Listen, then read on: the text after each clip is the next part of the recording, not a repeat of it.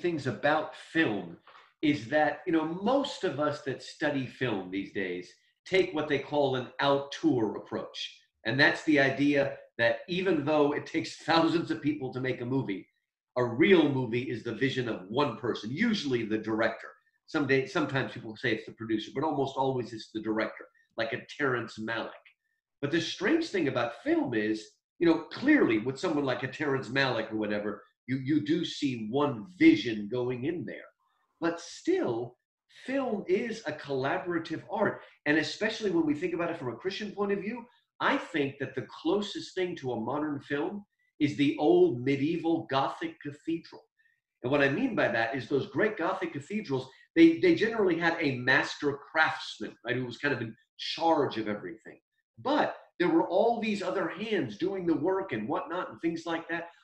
And so I do think that, again, even though it's just easier to talk about film by looking only at the director, I mean, what do you do with someone like Spielberg, who almost never writes his movies?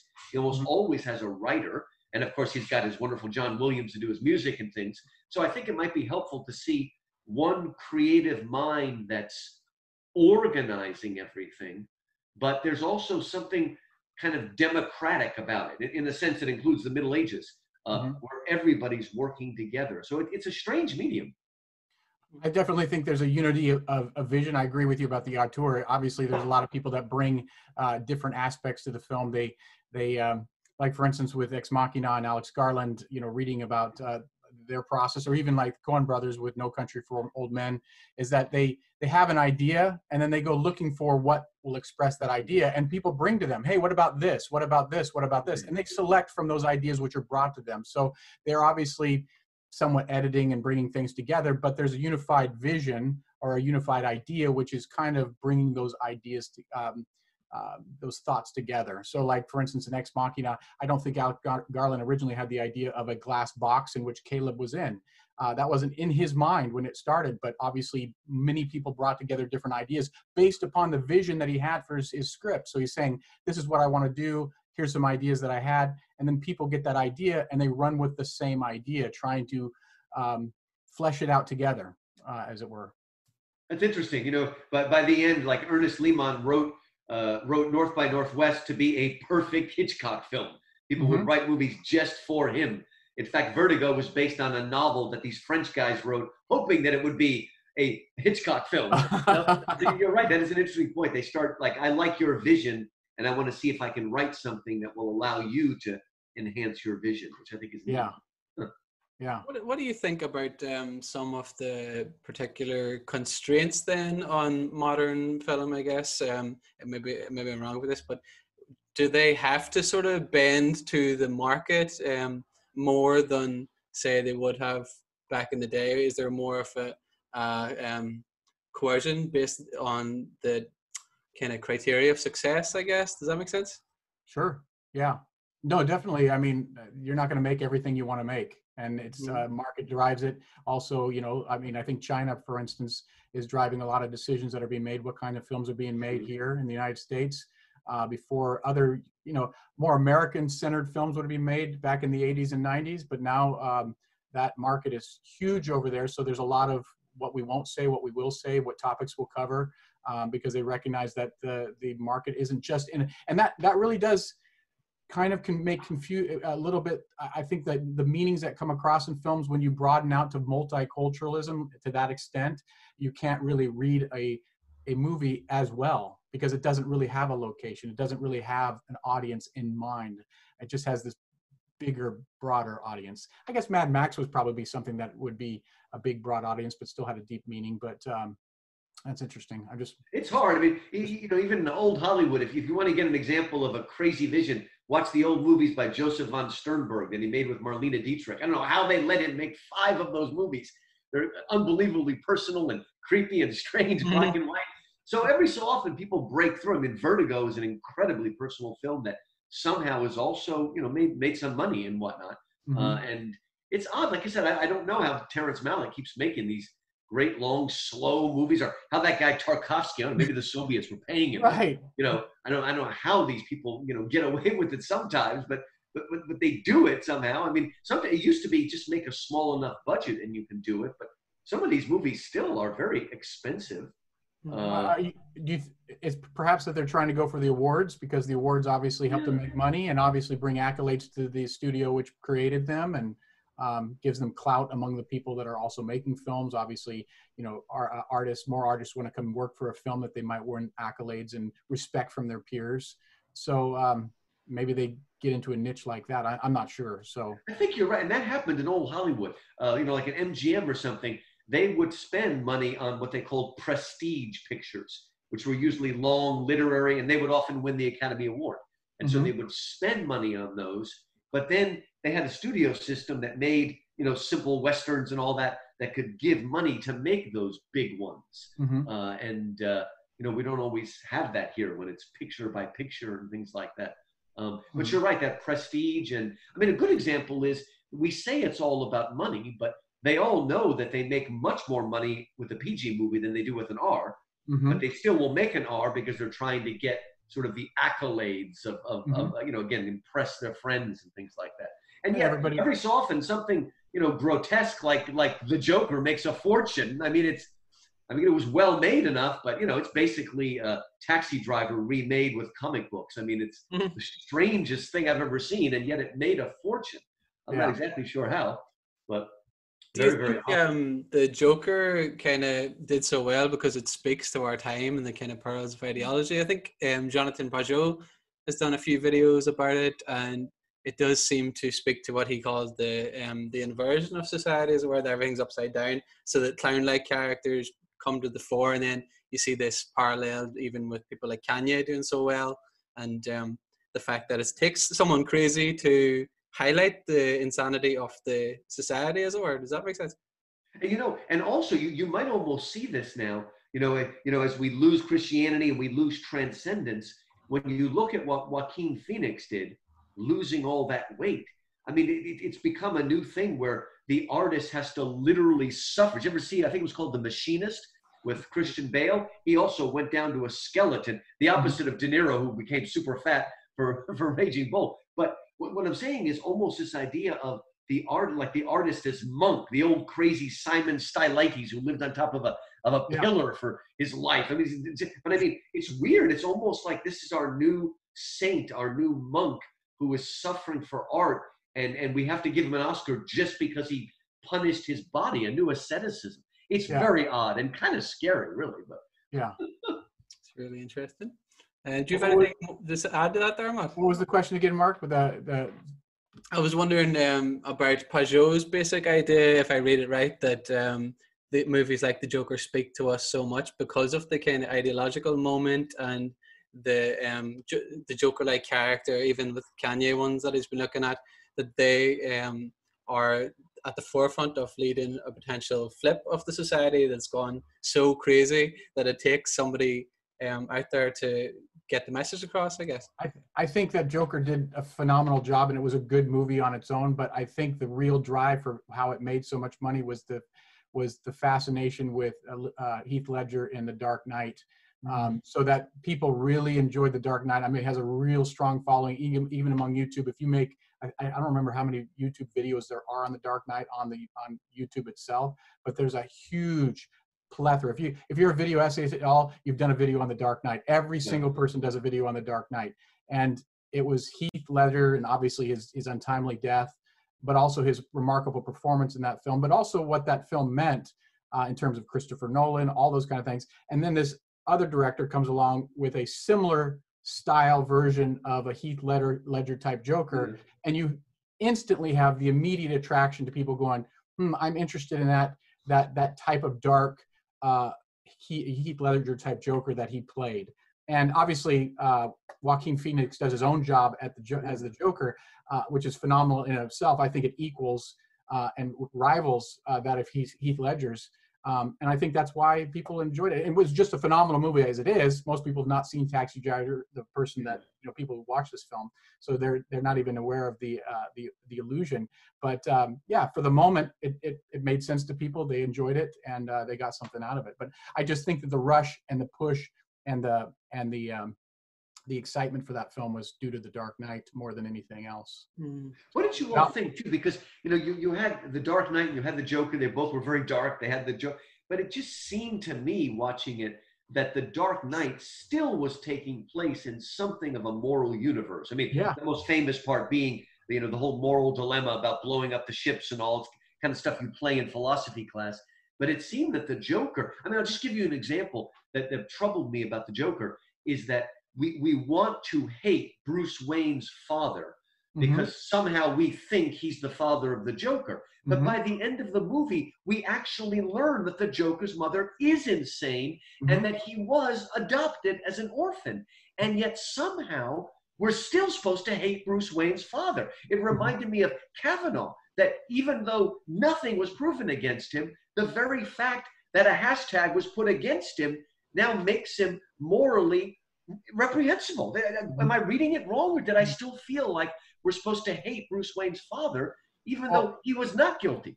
Right. I think obviously the Joker, they definitely want you to feel a sense of, a belonging to the Joker. Like, I'm on the side of the Joker. Like, you're supposed to feel that at the end, but you're also supposed to be feel disturbed by that in the end. Like, it's not supposed to be something you are wholly okay with. I don't think that there is some kind of, but I think actually I felt like, I mean, talking about the Joker, if we go a bit deeper, I think we were supposed to feel a sense of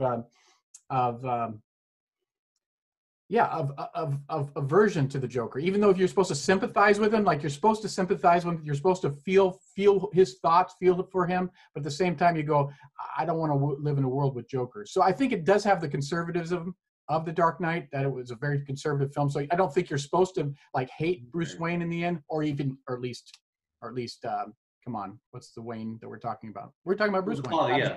Not Thomas Wayne. We're supposed to not hate Bruce Wayne. We're supposed to still like Bruce Wayne, but you're still supposed to get a side of the Joker that go, this is a real world with real people. And that was, here's what I'm saying, is that Christopher Nolan made a comic book movie that wasn't so comic bookish.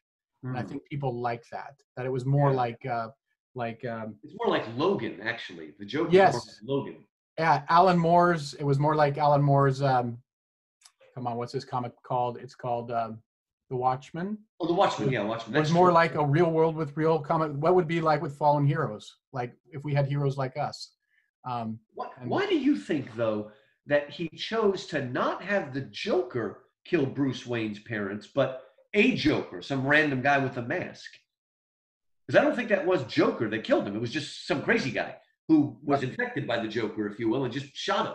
That was just odd that they didn't have it be the Joker, as it is in the original movie. Right. But I don't know. That was odd. I guess this. I don't know. It was. Like I said, it is of a piece. I think Matt, you and I were talking on the phone about. I remember this, whatever it was, 15 years ago when when Memento and Fight Club and Being John Malkovich all came out very, very close to each other, and all of them were basically about a loss of identity. Who am I? And I think we're seeing that again. We're struggling with who am I, and just the whole strangeness of the Joker having that absolutely terrifying laugh, but he's also got that little card he shows everybody who says, "Hey, I'm sick. This is just my thing. It's my tick. Don't worry about it."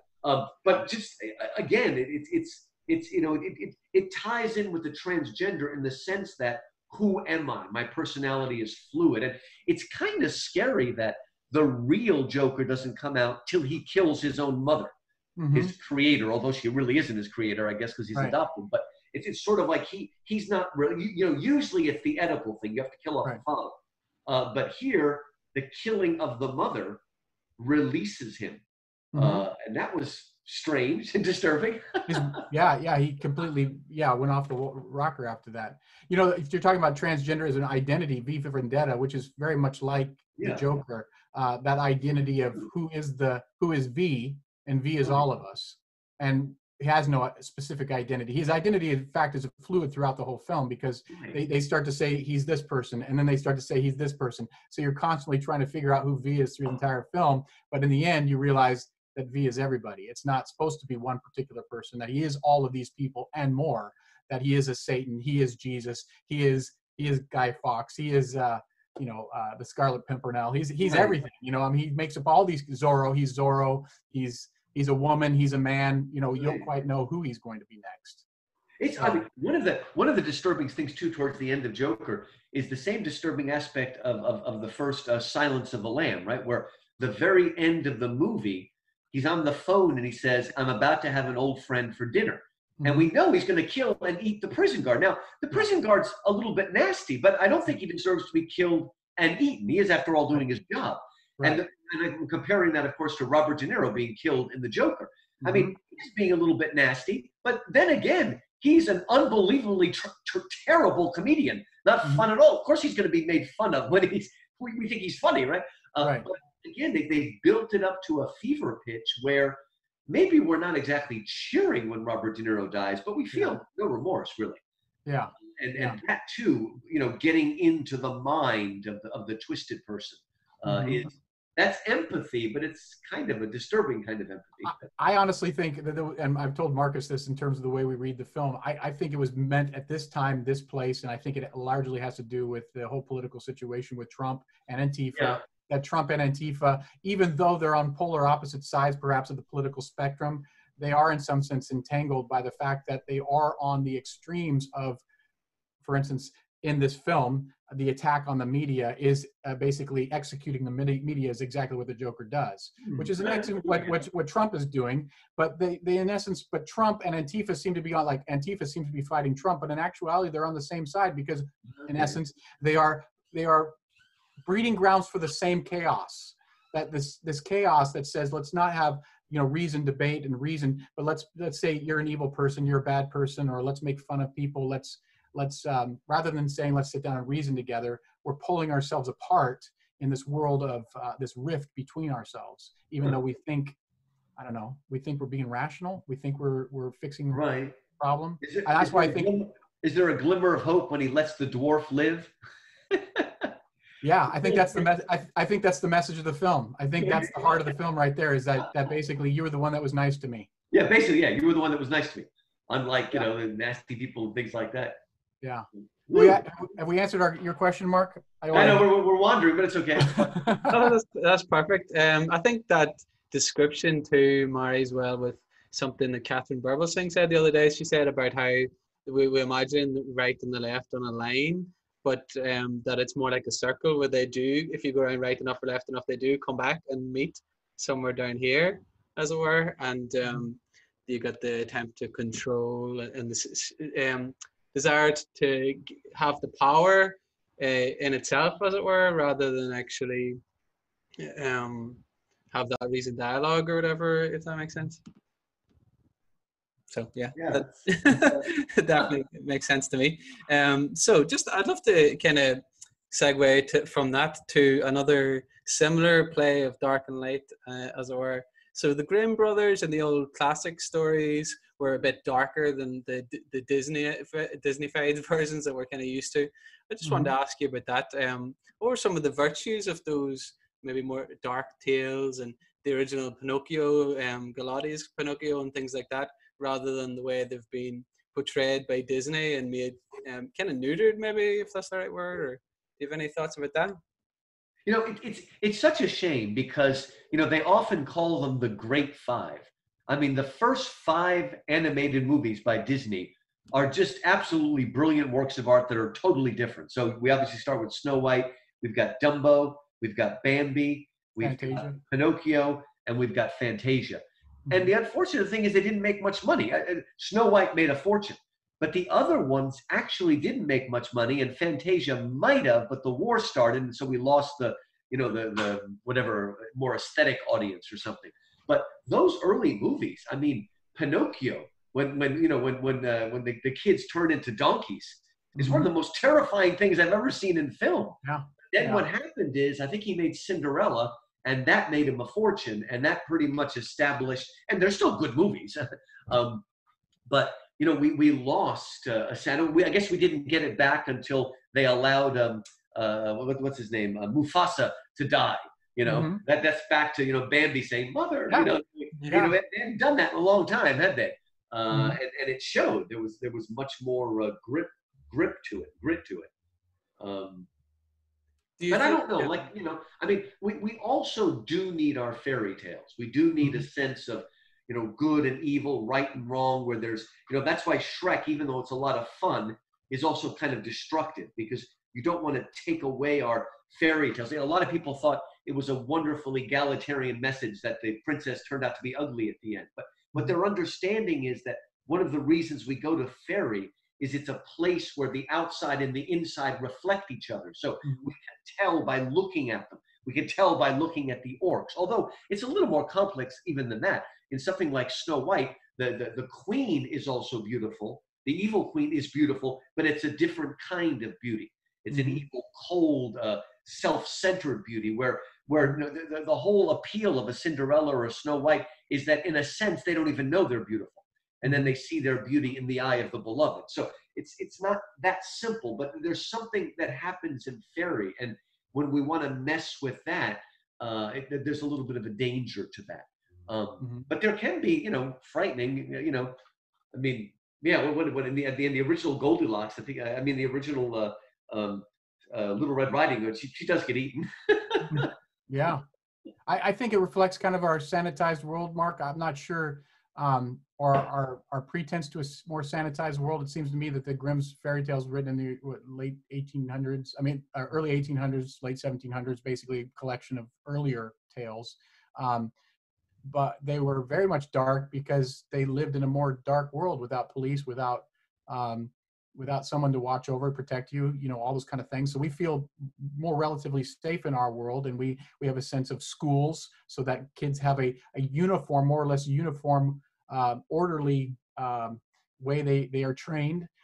Pretty much everyone's experience is almost cookie cutter in terms of how they were raised, whereas before I don't think it was quite that way in terms of you could be going down the street, you might be homeschooled, you might go off to school, you might, your parents might be well off, you might be on the verge of starvation. There's no network for you. So I think that those types of fears, real fears, genuine fears, um, are expressed in the Grimm's fairy tales to a greater extent than perhaps the more sanitized versions today, which are dealing with more psychological fears, maybe a little bit things that are scary under the bed. But really, the world is we feel that the world is more safe than it used to be, and in some ways it is, because we don't have those terrors.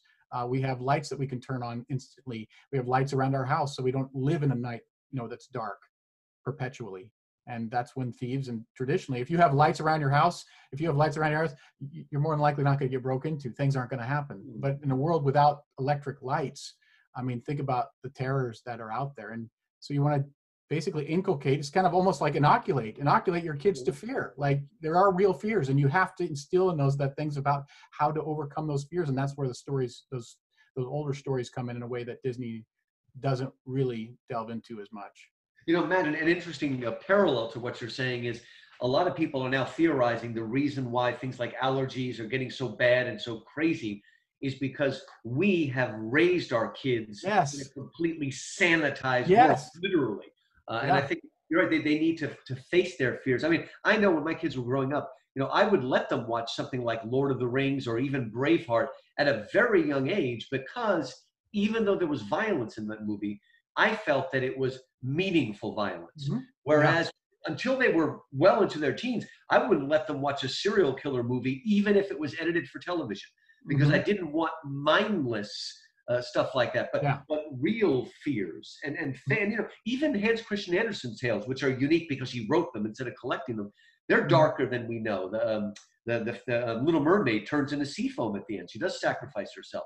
And the Snow Queen is very scary. And the red shoes, the girl gets her feet cut off. I mean, they're pretty scary too because exactly we said we learn to deal with our fears. C.S. Lewis said he preferred fantasy to what he called school stories, and school Mhm. stories would be where the picked on kid becomes the leader of the school, gets back, and he said those are the dangerous stories because they breed vanity and envy and covetousness in people, Mhm. whereas a true fairy tale teaches us a respect and a fear and a kind of awe for. I mean, fairy. What is Tolkien calls it the perilous realms. Mhm. Fairy is a scary place. Mhm. It's not all beautiful and I'll just give you a quick example to show how we seem to not understand that. okay, in the movie Prince Caspian. Now, I knew that they would have to change the plot a lot because the original novel has a super long flashback, all of that stuff. But what I was amazed is that they removed the most cinematic part of the novel. And that is when, while the boys are fighting the duel, the girls are on the back of Aslan, and with the help of Bacchus and his wild women, they're breaking up the countryside. Yes. What could be more cinematic than that? Yeah. But they left out that part. I don't think they understood it. I don't think they understood divine madness. And anyway, they couldn't understand the idea of boys and girls actually doing something different rather than fighting side by side.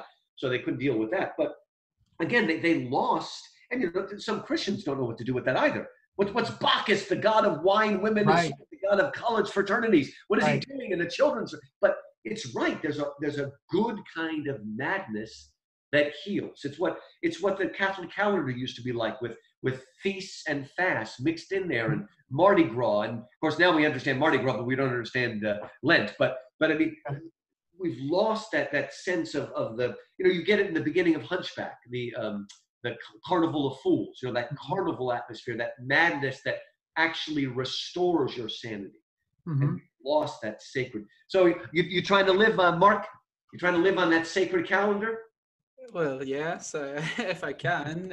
I sort of have to constantly form habits because I've been brought up. What you see is such a secularized environment. So even whenever I grew up in Northern Ireland, you're Catholic, but it's a very ethnic identity, and the rituals that you follow, as it were, are more political and tribal, if that makes sense, which is kind of disturbing, really. And that's why I think people like C.S. Lewis are so important. I think C.S. Lewis is a figure who would actually unite people in Ireland in a mere Christian manner. So say Catholic, Protestant all together, which is what part of what I like about him, apart from the art itself and all his books and everything else. I think Van Morrison, people like that too, that I've come to love, do the same thing in music. And I got into James K. Smith's books there as well, and how he goes into all these secular liturgies that you have to be cognizant of to sort of get back to the old Christian fasts, feast patterns and stuff. So even as a teacher, I see them in school all the time. I see how children from a very young age are brought up to say, celebrate Pride Month and stuff like that. So they'll ritually in the classroom teach this. But it's a way of teaching history too that is like a sacred history, as it were. It's the same with Black history, 1 month a year. That's taught over and over and over again. Like Coleman Hughes, the African American scholar, talks about that, how history is told in a different way, and that he sort of resents that. I think I resented that as I became an adult, looking back to my childhood as an ethnic tribal identity in Ireland. So I think that's part of the skepticism I have to that way of viewing the world now in places like America, with African Americans told to do this over and over again in a ritual pattern. And I think the unifying vision of Christianity and those fasts and feasts are obviously necessary. I think that we've lost that, and so I've been going to the Orthodox Church, and you're getting into that pattern of celebrating the universal faith, as it were, and it disturbs me to see that people have traded that for something much less. Does that make sense? Yeah. Did I just go off on a real tangent, or is that what you're? No, I think that's true. And so are you taking seriously, like the Orthodox really still take seriously Advent? They fast as much during Advent as during Lent. That most people are aware of. And so Catholic, you would obviously do Fridays, but Orthodox, Wednesdays and Fridays and everything too. So that's really, I think that appeals especially to men. Maybe this is like a very general statement, but something difficult to do. All these kind of men's groups, I think that maybe why Jordan Peterson was so popular, because he's like, pick up your cross and bear it, or clean your room and get up and do it. I think men in particular, maybe, and some women too, obviously, are attracted to that toughness or that challenge of Christianity. Boot camp. Spiritual boot camp. I think so.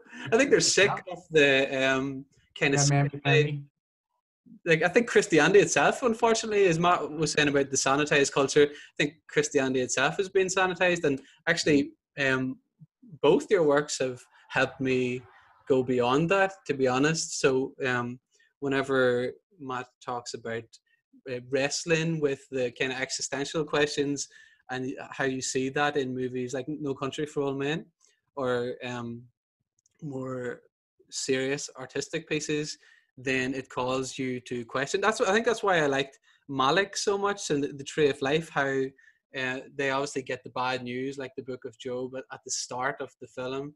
Mm-hmm. They have to deal with that, and Malick obviously takes us around the cosmos, kind of like God himself at the whirlwind or whatever. And you have to have a post a tragic Christian faith or something, if that makes sense. Does that sound okay? Yeah, so I think that has appealed to me as an adult. So obviously I was de jure Christian growing up, but it doesn't really mean anything. And then you have to ask those questions, those existential questions first, and deal with it. And I think, as Matt has said before too, that the problem of evil obviously is there for Christians, but it's there anyway. It just presents itself in a different form, and it's not going to go away if you reject the childish faith that you have kind of sociologically. You're going to have to deal with a universe that goes on until there's a maybe supernova or whatever the hell it is, thing blows up. It's all over. Mm-hmm. Not to remember. There's no God to remember any of it. So why is my meaning more important than yours? And then how are we going to arbitrate between different groups and individuals' claims for what is meaningful or right? And I don't see a secularist answer that I would consider binding on people. A universal vision, like in Christianity, that I think it's almost inevitable that you have a return to tribalism or some sort of utilitarianism that people can argue against each other about, because how are you going to define the terms? Say with Jordan Peterson and people like that, he talks about Piaget's iterated game. So you want to do the best for yourself, your family, people down the line. But why play that long game when you can play an individual game? What benefits you and your ego? Mm-hmm. You can say it's better maybe sociologically, but it's not better selfishly and for your financial reasons and so on. Does that make sense? One of the things we're seeing is that a group like Black Lives Matter, the group itself is a Marxist group, a Marxist identity politics. Mm-hmm. But notice it's not grabbing a hold of our young people, my college students. It's not grabbing a hold of them by presenting truthfully Marxist anti-Christian identity politics. Right, it plays on their sense of justice, fair play, charity. So it's sort of stealing from what C.S. Lewis called the Tao, the mm-hmm. Judeo-Christian, the moral ethical code. It can only get them to join on by playing on real virtues mm-hmm. to get them to follow something that's actually opposed to that whole system of virtues.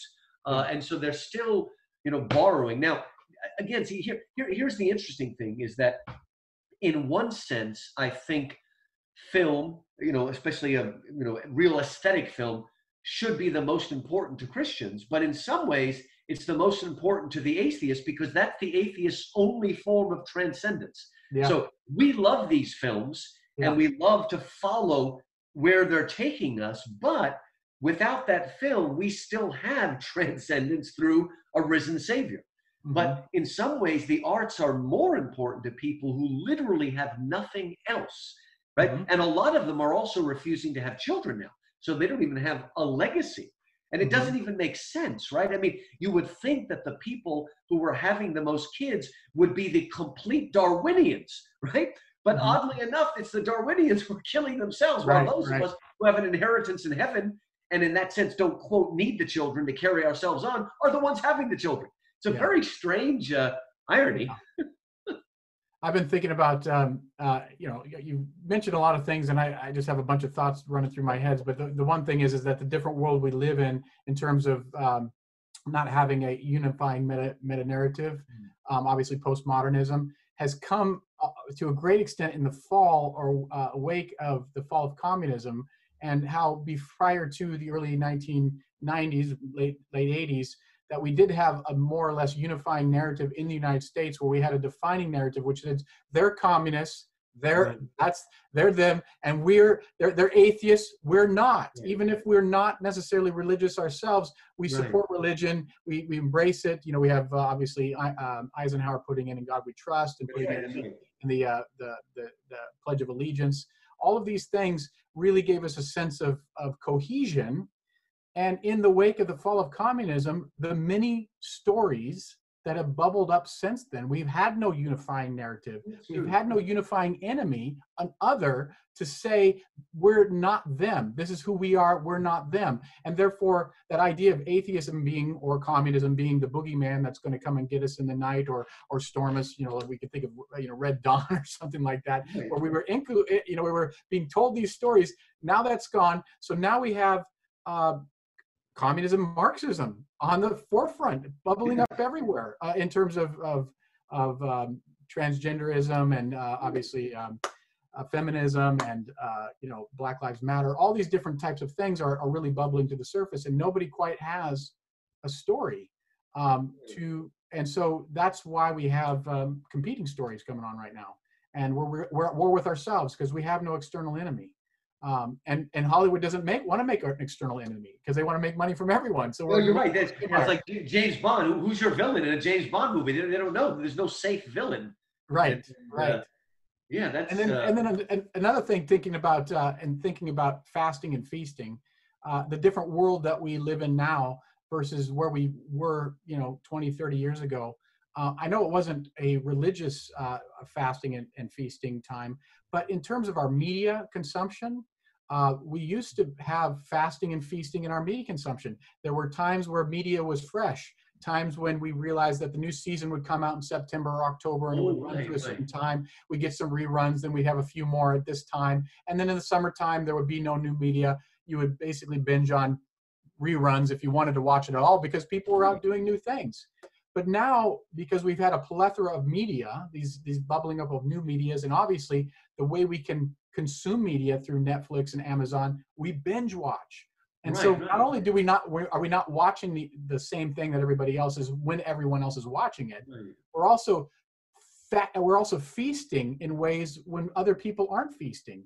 So someone might be like, for instance, a holiday comes up and you're binge watching a new show rather than going out with the community, with feeling a sense of connectedness, cohesion with everybody else. Like I remember growing up, after Thursday nights was must watch TV. You had to watch Seinfeld, you had to watch Cheers, you had to watch all these different shows, and then you come back the next day on Friday and you talk about, hey, did you watch the show last night? And that was the only time you could see it. So you come back, and as a community, you had things to talk about. Now you go and say, have you seen so-and-so? Like you said, have you seen Westworld? And I'm like, that's right, yeah. No, I haven't seen it. So we are fragmented, not just in our sense of losing a common enemy.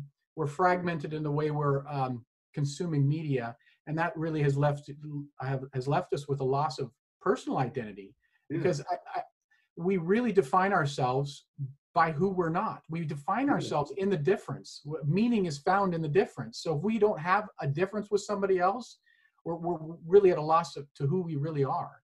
And I find that, anyway, those are just some thoughts. You're right. And, we've lost the difference between words like prejudice and racist, where there's a good kind of prejudice that actually protects you. That it's needed. We do need to categorize people to a certain extent to protect ourselves and live in the world. And they don't want to make a difference between that self-preservation and an actual kind of hatred of the other. And they just collapse those two together. And, everything you're saying, Matt, this may be the reason why we have a rise in victimization. So now if I'm the victim, now I've got a nice enemy over there, whether it's the white man or the heterosexual, whoever it is, I've got a nice enemy or oppressor to define who I am. And so that's why they're easily falling into identity politics without understanding what it is and what it means. That in fact, identity politics actually is racist.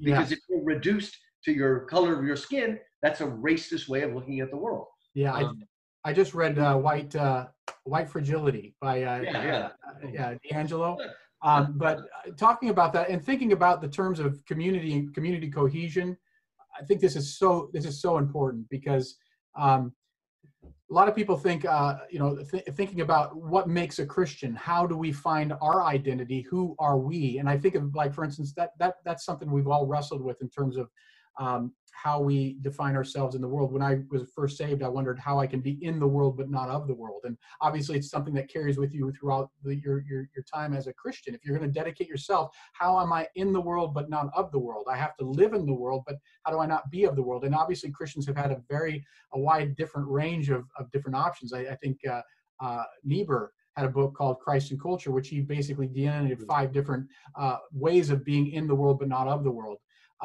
But we had, thinking about the Amish, for instance, the Amish have a way of being in the world but not of the world, which is to completely be separate, not just in location, but in dress and in style and in technology and in every way. So it's not just about religious identity; it's about also physical, the way we construct our world around those things. And so when we do that, you can always say, if you're an Amish, you always know who you're not.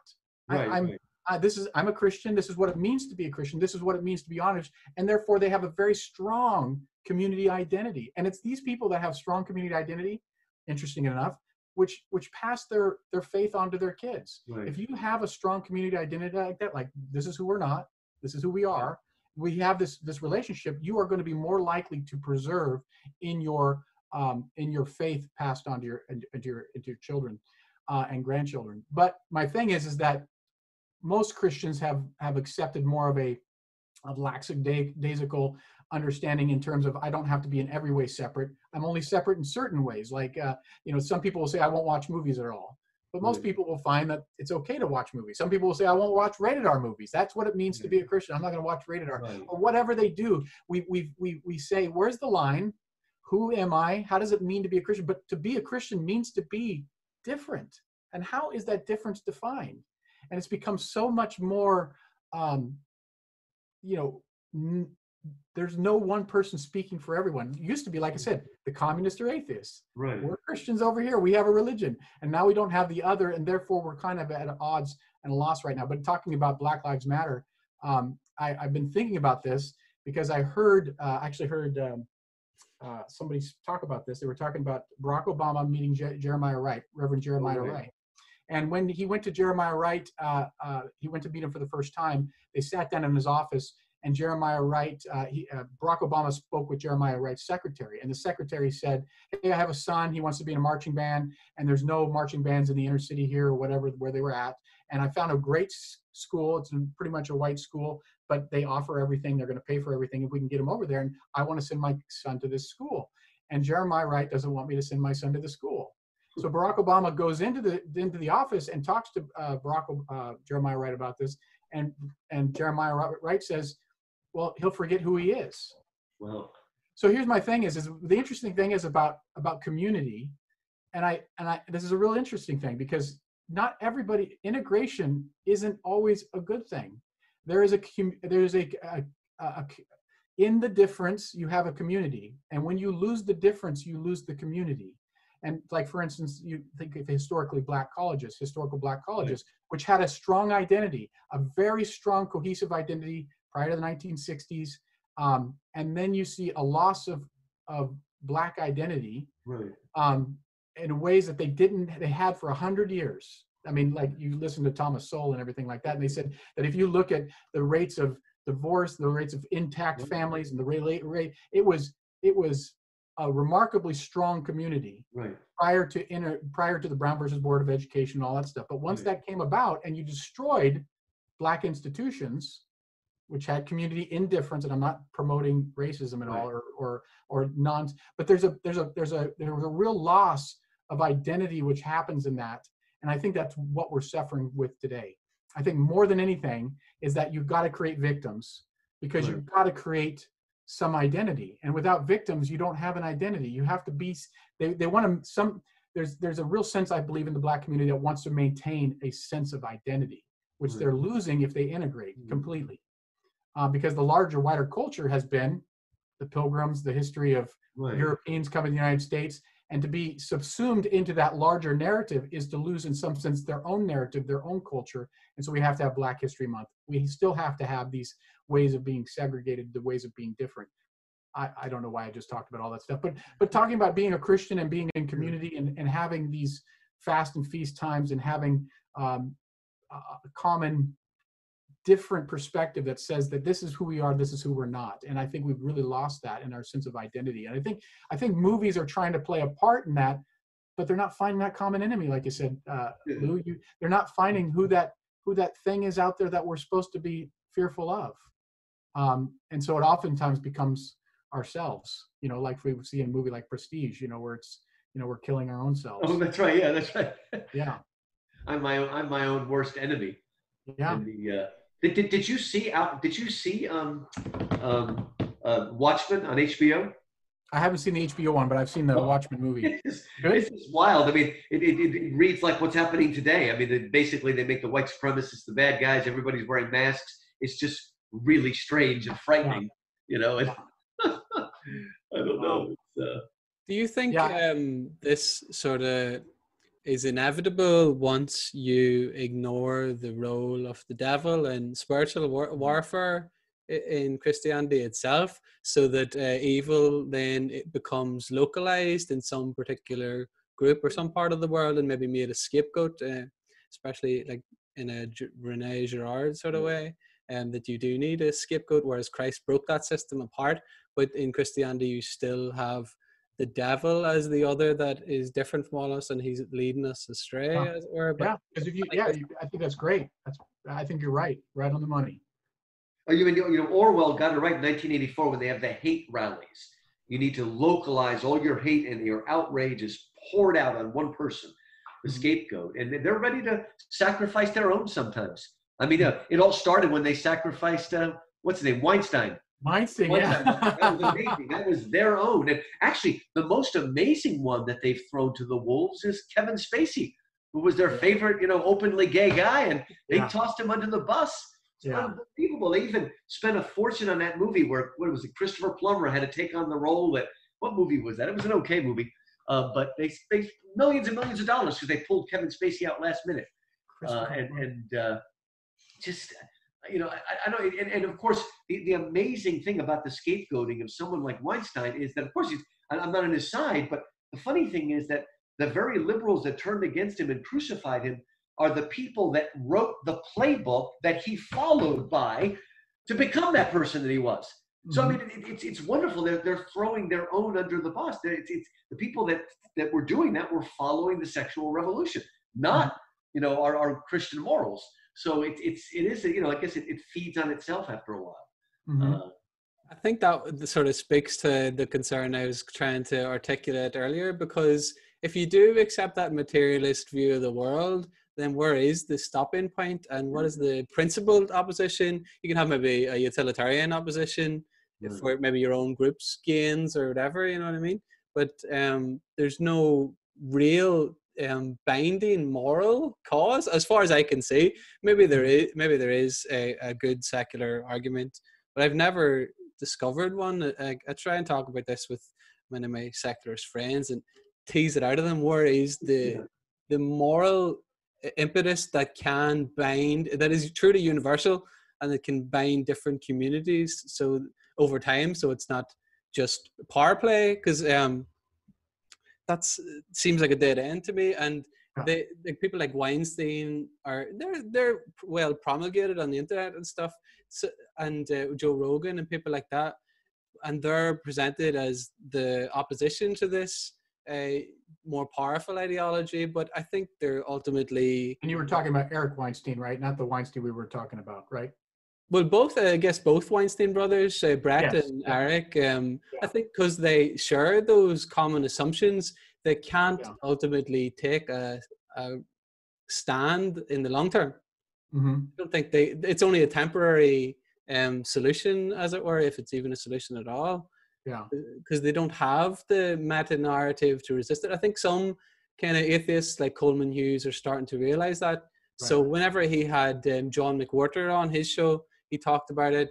He said about, I heard this criticism about we lack a meta narrative. Well, they don't. Like the Enlightenment view, very simplistic, positive Enlightenment view at that is a meta narrative. It's just a kind of weak one that isn't going to stand against the new deconstructionist one, I don't think. Mark, do you listen to Computing Forever? He's an Irish guy too, right? You know who I'm talking about? I don't know, actually. Yeah, anyway, he was an atheist, and last election prior to 2016, he was listening to like Sargon of Akkad and a bunch of other people that got taken down. Obviously, they've been blacklisted. But I don't know if he's still on because I see him very rarely. But he was Irish, and he was atheist in the sense of what you were just talking about. He was with Brett Weinstein and all these other guys, kind of like following that. And he, in latter days, within the last year, a couple of years, he became more pro-Christian because he realized that exact same thing what you're just talking about. He basically said, we're borrowing from Christianity, which is exactly what Tom Holland has said in his recent book on Dominion. He said, basically, we're all Christians. I mean, you got to admit that. You can't just sit there and say, you're sawing off the branch you're standing on if you keep saying, human rights, and you're sawing off the Christian tree. You're like, because all it becomes is just you've taken away the foundation for why you believe that. So it could be. Even Richard Dawkins has been backing off lately and realizing that his pure atheism cannot sustain moral, ethical behavior. So and I think classical liberals like Dawkins and other people are now seeing what's happening amongst the college camp, and they're going, what's happening? What have we been siding with? I mean, they see it bubbling up, and they're like, where do we go to stop the tide that's going to take us out? That basically the guillotines are going to get like a French Revolution, and we have been siding with this. You can't stop it. There's nothing that's going to stop it. I think they finally studied history enough to know that they're the first people that get killed off or sent to re-education camps. And they're also realizing that all these liberals who were about free speech have produced a generation that are not for free speech. Right. Very much against it. And part of it, oddly enough, is their snowflake fragility. They don't want to hear the other side. They want to be protected.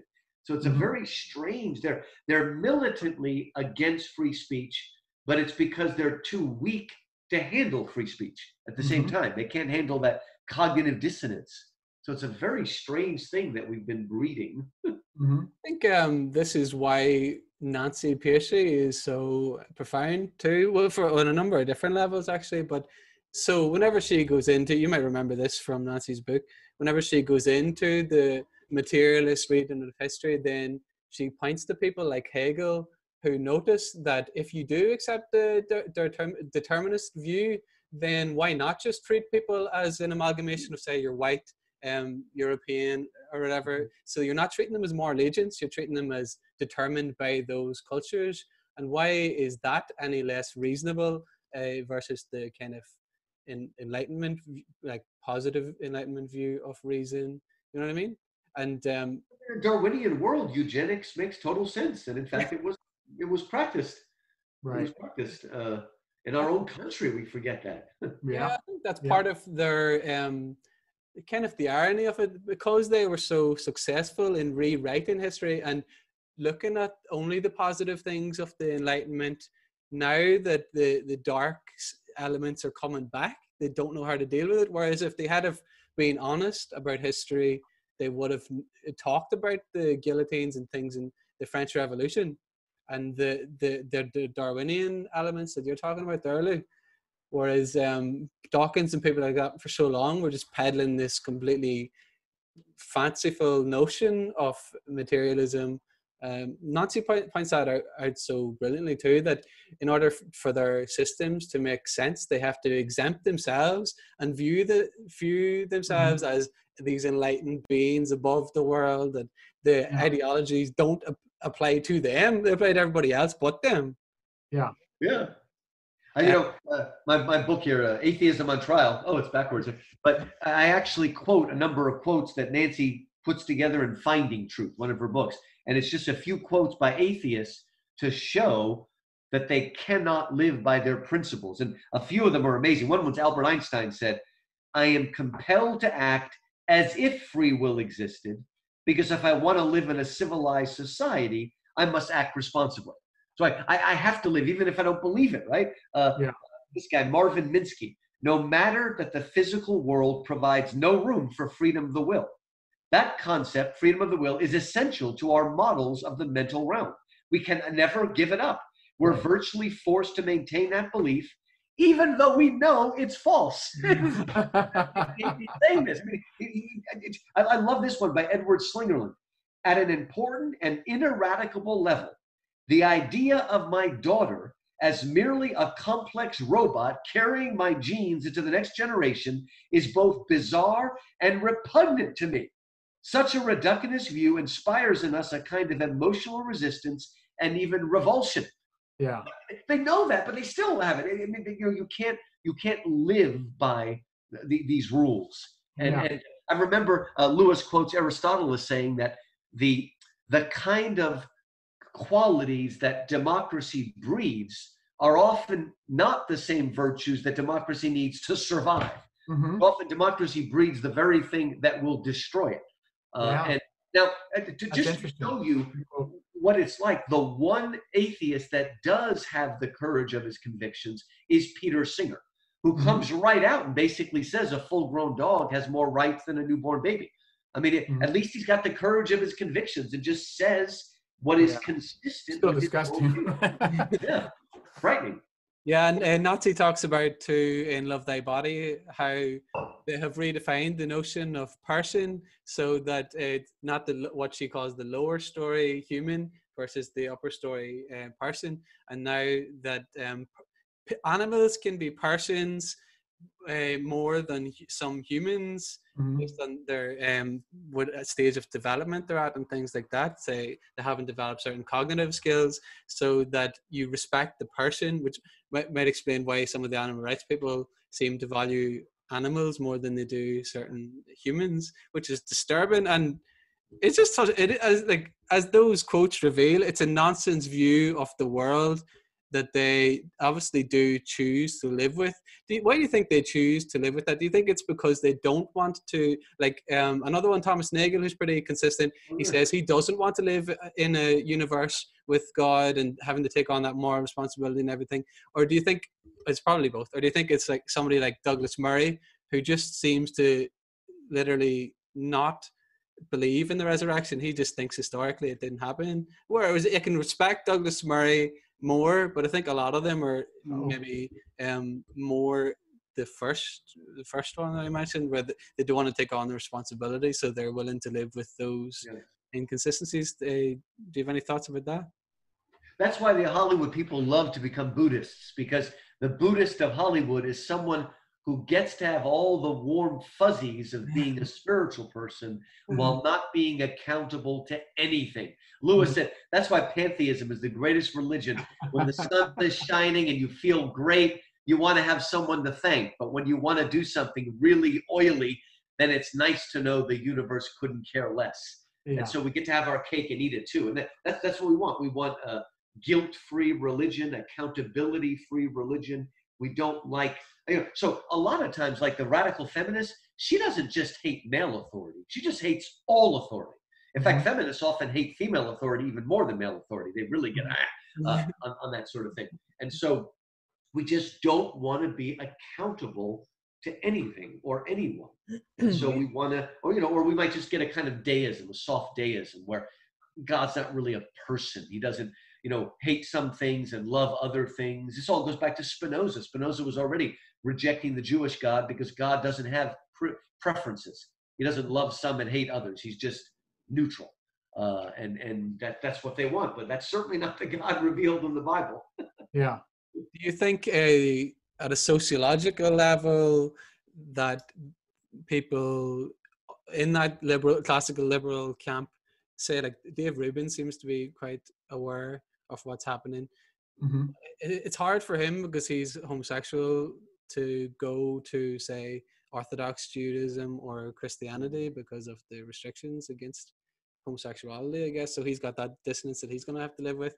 But others like that, do you think whenever they look to the new critical theory crowd and how totalitarian they are, that, suddenly Christianity is going to seem reasonable and actually want to join in with these ones rather than have the world tied over to the deconstructionists. I think, do you speak about this actually in your book, Louis, about people like Voltaire, who sort of privately didn't believe but wanted to Oh, use you religion? might be thinking of the funny story where Voltaire would have his atheist friends come to dinner with him, and he'd say to them, just don't talk too loud about atheism when the servants are around, or they might start stealing the silver.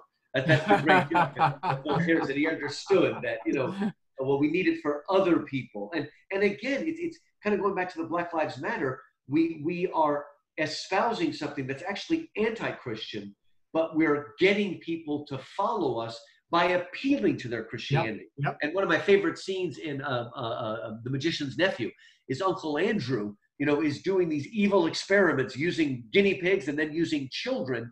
And he's a Nietzschean Ubermensch. He's above middle class morality. But the only way he can get Diggory is when Diggory, was waffling about going to save his friend. He says to him, I hope no nephew of mine will show the white feather.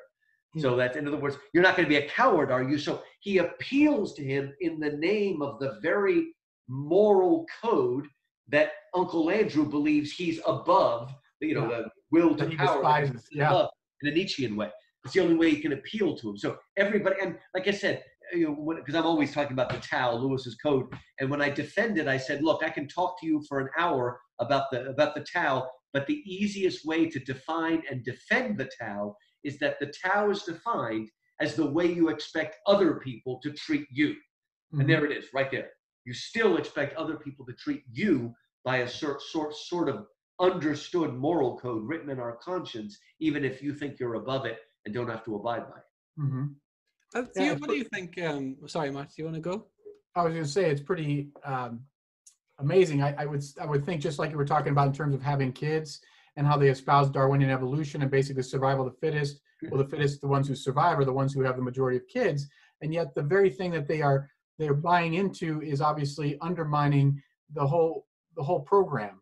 So it's like they think they're above it, yet they're undermining what it is to be alive and what evolution, let's just say it is evolution, has taught us to be. And therefore you're like going, you're not even living in sync with your own values or morals or whatever it is that you say you are. It's undermining. But they're just eating they're eating themselves. And I would say that why haven't they adopted, if religion is the thing which evolution has produced, if they believe this, to cause more people to survive, then why would they not promote religion in the name of the noble lie or whatever, in terms of saying that we need to have this in order to continue existing? But the thing is we have no enemies. So why fight for anything?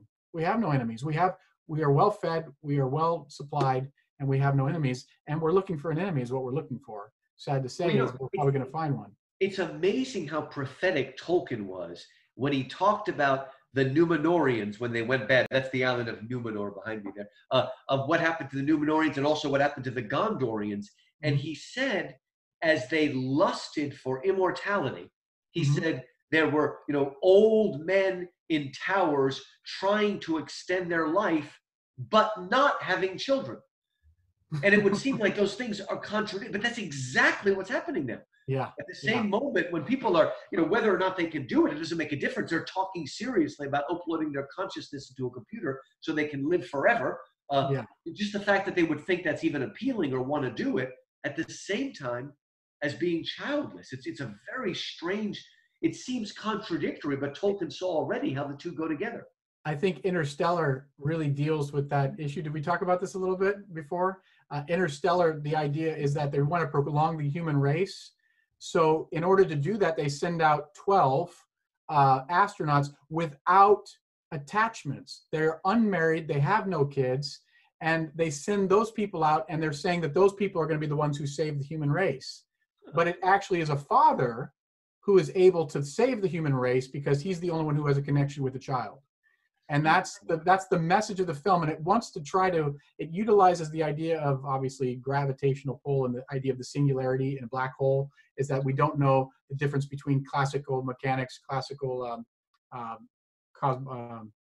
classical physics versus quantum mechanics, Right. and how those things come together. We are still pulled apart in two different realms that basically we don't know how these things can come together. But yet there's somehow in a black hole, we're going to find the singularity, the moment, the thing that brings it all together. And in that, it's the relationship between a father and his daughter. It's the relationship, a one-time moment between. And so I think Nolan is a far more, he's fairly conservative in his thought, even if he doesn't espouse a religion. He's trying to say we need to have kids, even if we want to save the human race, which is most people who are trying to save the human race are they're anti. What do you call them? Not anthropomorphic, but what do you call it when you don't like humanity? Oh, misanthropes. Misanthropes. Yeah, they're misanthropic. So they want to get rid of humans in order to save humanity. It's like what? Save the planet. Who would have known? I did enjoy Noah, but we have this idea that God is actually destroying mankind because we're mean to nature. Yeah, it's still an interesting movie actually, but but yeah. That is odd, and like I said, it all comes down to the way we define words, because if by tolerance you mean that everybody's made in the image of God and therefore has a central worth, that's fine. But what tolerance has come to mean is I overlook your sins if you overlook my sins, right? Environmentalism should mean what they call, stewardship, creation care, what God gave us a job. But what it really means is that nature is more important than man. Multiculturalism should mean respecting all the different cultures, but what it means in the public schools is Western culture is bad, so we're using all the other cultures to destroy it, but we don't actually respect those cultures. So we actually like radical Islam, even though it's against everything I believe as a radical feminist. I like them because I'll use them to destroy the Christians, but I don't really like. So again, it's these words. One of my favorite ones is the phrase, John Dewey's phrase, values clarification, which sounds like you're trying to teach virtue, when it's the absolute opposite. It means trying to help the student come up with his own values, or the common core, which sounds like the great books, but it's the opposite of the great books. So, I don't think that means we're definitely eating ourselves. And that's the thing, is we have a lot of self-hatred. And like I said, we need an enemy, and the enemy is us. And we keep going back to this idea that even though in many ways we like ourselves, it just seems to be like we're utilizing and also hating ourselves at the same time. We're drawing on our history to hate ourselves. It's an odd duality. We're stuck in what was that called? The one with Schwarzenegger on Mars. Total Recall. Yeah. You're the villain yourself. Yeah. It's crazy. Interesting. So, more positively then, how do you think that Christians should respond to deconstructionists and their many vices? What emphasis should we place in dealing with people, do you think? What's the best way to evangelize those people? Well, it goes back to that idea of meta-narrative. We just have to have a better story. And we need to present that story of creation, fall, redemption, reconciliation, restoration. We need to make it real. We need to make our magic the best kind of magic. We need to show that we've got, so that people will say what the disciples said to Jesus, will you lead me to? And they basically say, where are we going to go? You alone have the words of eternal life. Logos made flesh. Somebody uses that phrase, I think. I want to hear Matt, because Matt has really been digging into deconstruction lately and postmodernism and what we can learn from it and what we can't learn from it. And what are you getting at it? I think that we have to talk about meaning. I think that, rather than starting off with the notion of, sin and salvation, which I think is inherent in the idea. Basically, it's like this: the Western world. I did a message a while back called "How do we witness to a culture that no longer feels guilty?" And yet, in Christianity, since basically Jonathan Edwards and obviously on down through Luther and the Reformation, has always hinted on the idea of sin and morality as the means of finding our salvation. So we have to come to a recognition of our sin, a recognition of our state, and that recognition of our state is the predicate for finding salvation in Christ. So if you do not feel that impulse to say, I'm a sinner and I need a savior, then you're not going to find a savior in Christ. So some of the preaching and how it has developed over the past 200-300 years has been trying to push the idea of you're a sinner. So I'm going to try to prove to you you're a sinner, and then you're going to find salvation. I think there's a guy, I don't know his name. I can't remember his name, but he has Living Water. Kirk Cameron was with this guy for a while. I don't know his name, but he did the whole thing about trying to show that people, you're a sinner. You know, you sin, you're a sinner. You sinned, you're a sinner, and you're trying to prove that. I just don't think that what we've done in today is we've ran from the notion of sin because that got overblown. I mean, it was almost like the burned out pilgrims after a couple hundred years after living in New England. You know, the world of the Reformation,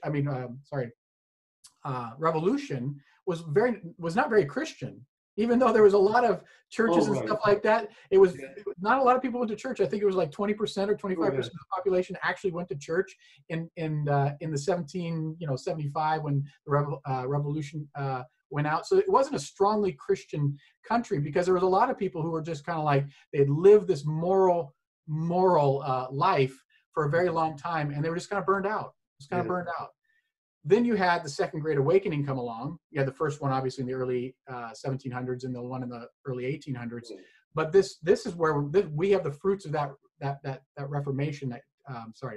The Great Awakening. That's to this day we bear the marks of both in England and in here. But anyway, my point is that we in the last, I would say, 100 years. 50 years, we've kind of got burned out in America on that idea of finding sin.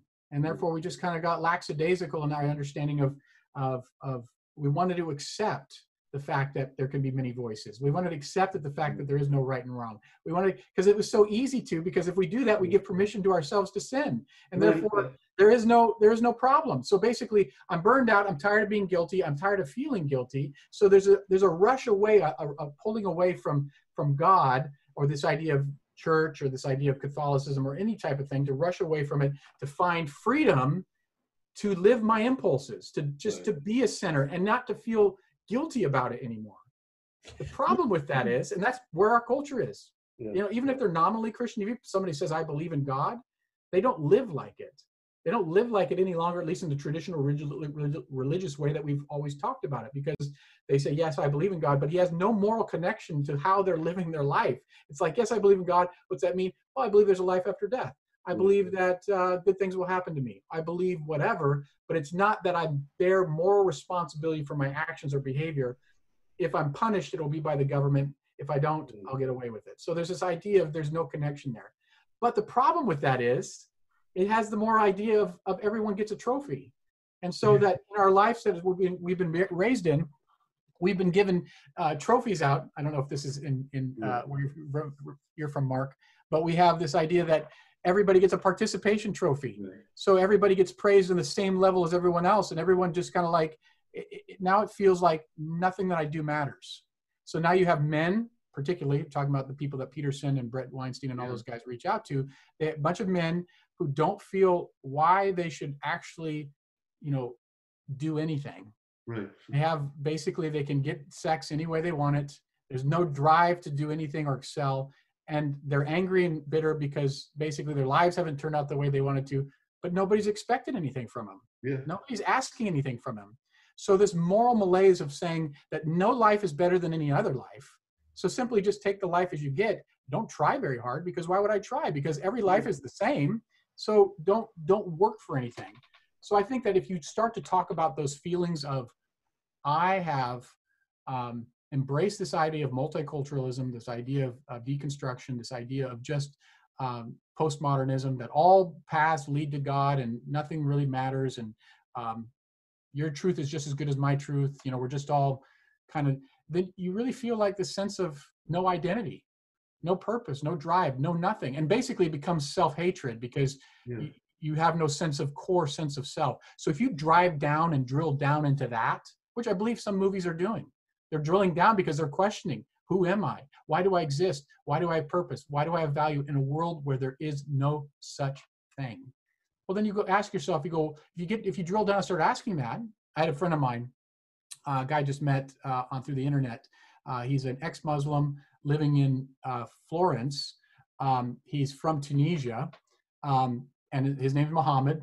So but he read Roland Barthes and Death of the Author, and he's read, I mean, obviously that's just a little article, but he's read all of the existential philosophers. We're talking about Jean-Paul Sartre and Jacques Derrida. He's not an existentialist, but I mean in terms of this postmodern philosophy, and he's really bought into it. And I was talking to him. Have I told this? Lou, have I told you this story? So I was telling him, and I was talking to him, and it was really cool because he came to. I met him. I'm sorry, I'm going off on this, Marco. I met him because I asked him to design a logo for Logos Made Flesh. I met him on Fiverr, and I met him on this internet chat. So we got together and we sat down and had like an hour or 2 hour conversation on the internet, like a chat like we're doing right now. And so I didn't know where he's at. I think he's Muslim. As he starts sharing, he's talking about this world that is much more Western than it is Eastern in that respect. He starts talking about his loss of self and identity, and the fact that his older brother, who he says is much smarter than me, this guy's a very smart guy. He's going to get his doctorate at this college, this university in Florence for art. His brother came from Tunisia, an engineer, went to Paris to become an engineer, ended up smoking pot, returned to Tunisia to live with mom, and all he does is watch pornography and masturbate every day. And he says, my worldview, because he's a nihilist, he claims to be a nihilist, my worldview says that's okay, but it's not good. Yeah. And I said, well, then why would you accept it as the true reality? If it's not good, then why would you accept it as being right? As if it is acceptable, as if that our whole way we're designed. Like, for instance, if the evolutionist says we're designed to procreate and we're designed to pass on our genes, why would you live as if we're not meant to pass on our genes? You live as if you're above it all. Like your mind has suddenly freed you from it all. So if you go back and drill down to that, I think that's where we can really delve into deconstructionism and start to confront the issues by exposing them. I mean, a great movie like Ex Machina, I think, does a great job because you have Caleb who's left in the he's left locked in the computer. That's right, he's locked up. We're looking at these screens of glass, all day long. And that's exactly where Caleb is at the end. He's trapped behind glass because he's trapped behind a screen because he's watching pornography. He's watching things about the unreal, and the real is walking away and leaving him abandoned and trapped behind the glass. And so you have this reversal of the real and the unreal. The unreal becomes real. The real becomes unreal. Because basically he's given over to this whole philosophy. So I think it's a really good way because it really hits people, punches people in the gut in a way that goes, that can't be it. There has to be something more. And I think that's why I was amazed to find all about the same time you started seeing the what do they call Hunger Games movies, and then there was the Insurgent series, and then there was the people in the maze. Maze Runner. Maze Runner, yeah. But it's weird because they're all sort of, post-apocalyptic. They're all society where the kids are ultimately in some ways or another programmed. Mm-hmm. And it's weird because when I watch it, I just get the sense that the kids reading this are horrified by it and yet oddly drawn towards it at the same time. Because vertigo is the fear of falling and the desire to fall all mixed together. And again, all right, put me in that world where I don't have to make any choices, where I'm just boom, where I'm told to be what I am and that's it. And so it's sort of like that, the Handmaiden's Tale is something that the feminists hate and yet are oddly drawn towards it, so they can be a victim forever.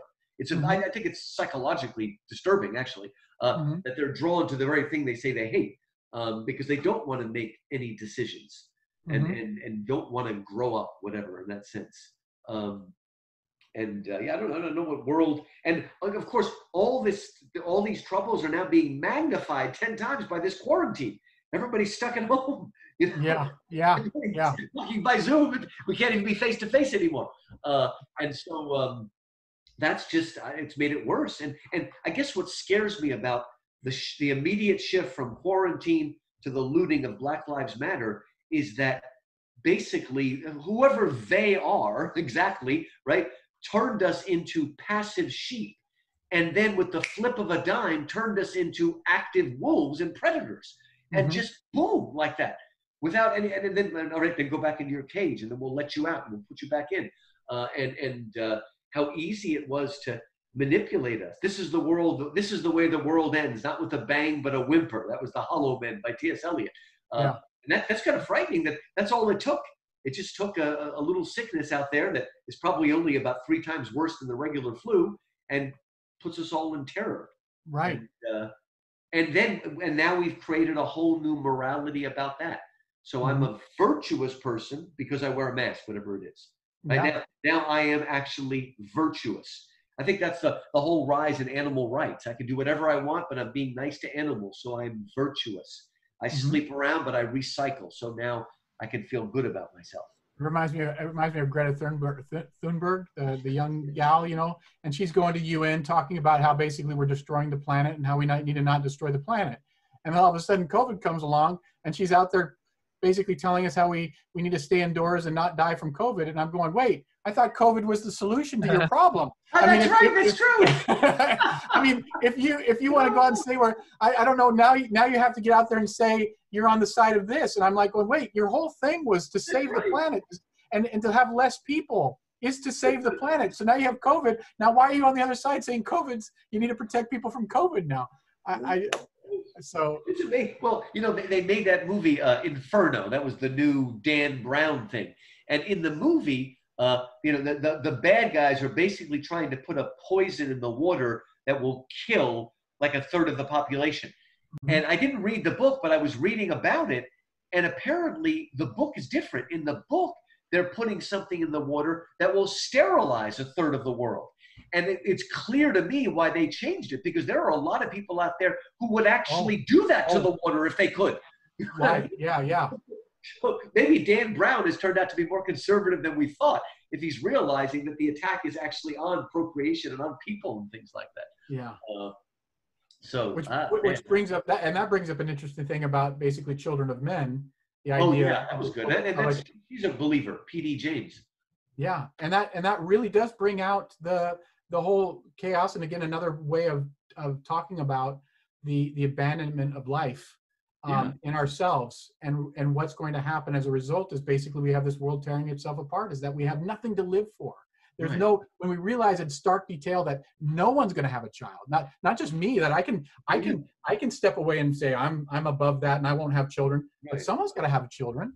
Yeah. I remember talking to the people that I work with. You know, I was working at the jail, and I was talking to people who do not have kids, and I said, do you realize that, you know, the whole system is designed to have kids, and the fact that you're not having kids is basically putting the world at risk. You're acting very selfish in the sense that you're not participating in the system in which we all need to participate in, because that's how our system of Social Security works, is that we all have kids in order to work and help each other out. But if you say, you know what, I'm not going to have kids, and, you know, obviously you get taxed a little bit more for that. But if you don't have kids, you're saying that, you're just leading to a world that's not going to be able to survive. And it's ultimately selfish and tearing us all down. But anyway, I don't remember exactly my point, but it's but, you know, again, we've got to, but again, the very fact that even, you know, Christian kids are jumping on the Black Lives Matter bandwagon shows us that we've not offered them any compelling thing to be a part of. They, you know, so many of them say, I'm looking for something bigger than myself. Well, we can't offer them anything compelling that they want to be part. You know, the men abandoned church, and what was the book called? The Feminization of the Church. The men don't feel like there's anything masculine. I mean, Promise Keepers did a great job. Somebody told me that they may be coming back. That would be nice, because they were a great group. And they were a group that was also devoted to racial reconciliation. You know, it was a heart of one of their messages, and yet they were picking it all the time when they met. By feminists, you know, because they all saw them as the feminists hated that whole movement, even though it was a movement that was trying to make good fathers and husbands, which is exactly what women want. But they picketed Promise Keepers every time it happened. Because it was for a traditional family, is what it was. And just like BLM. By the way, have you read the Black Lives Matter? Yeah, it says we're against the nuclear family. Right. And again, here's another sad misuse of language. When Hillary Clinton many years ago said it takes a village to raise a child, Well, actually, understood properly, that's a very Christian understanding. Yep. But what Yep. she meant by it was it takes the government to raise a child. She didn't mean what the African state, proverb meant.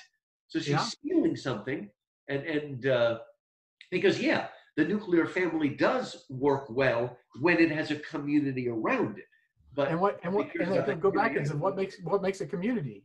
A Yeah. sense of identity, a sense of otherness, a That's sense true, of yeah. boundaries, and saying that we're not everything. We're not simply, and that seems to be where our society wants to take us, is that we're just everything. There is no defining of meaning. There is no definition between, there's no, everything's the same. There is no difference. Anyway. And actually, to go back to where we started with the Brothers Grimm, the Brothers Grimm was part of German nationalism. It was part of getting a sense of yourself by collecting those fairy tales, or somebody like Robert Burns out of Scotland, where you're starting to gather together all the folk tunes and the folk songs, and you're having a sense of who you. And now again, we've demonized anything that's like patriotism or a sense of nationalism as necessarily evil, because it was misused here and there.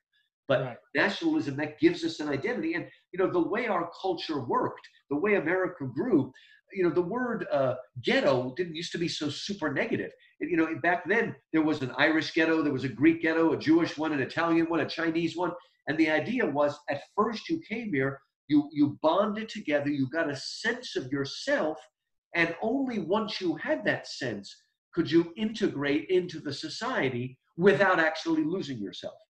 But it took several generations. I mean, you think that they come in here and they became that thing, but to integrate, to leave that community was in some sense to lose some of the cohesion you had in that community. So you had to give up. So people who are Irish here in the United States, they might get together on St. Patty's Day, drink a a pint, and basically watch some soccer or something like that. But there's not much else that unifies, unless you're in Boston, perhaps, if you're Boston Irish or whatever, Chicago Irish. But there's lots of people, but for the most part, Irish aren't the stigmatized and demonized people they were in the 1800s when they came over here. I mean, they were really a cohesive group because they were not integrated in the larger whole. They were Irish, they were Catholic, and Catholic here was to be separate. It was to be distinct.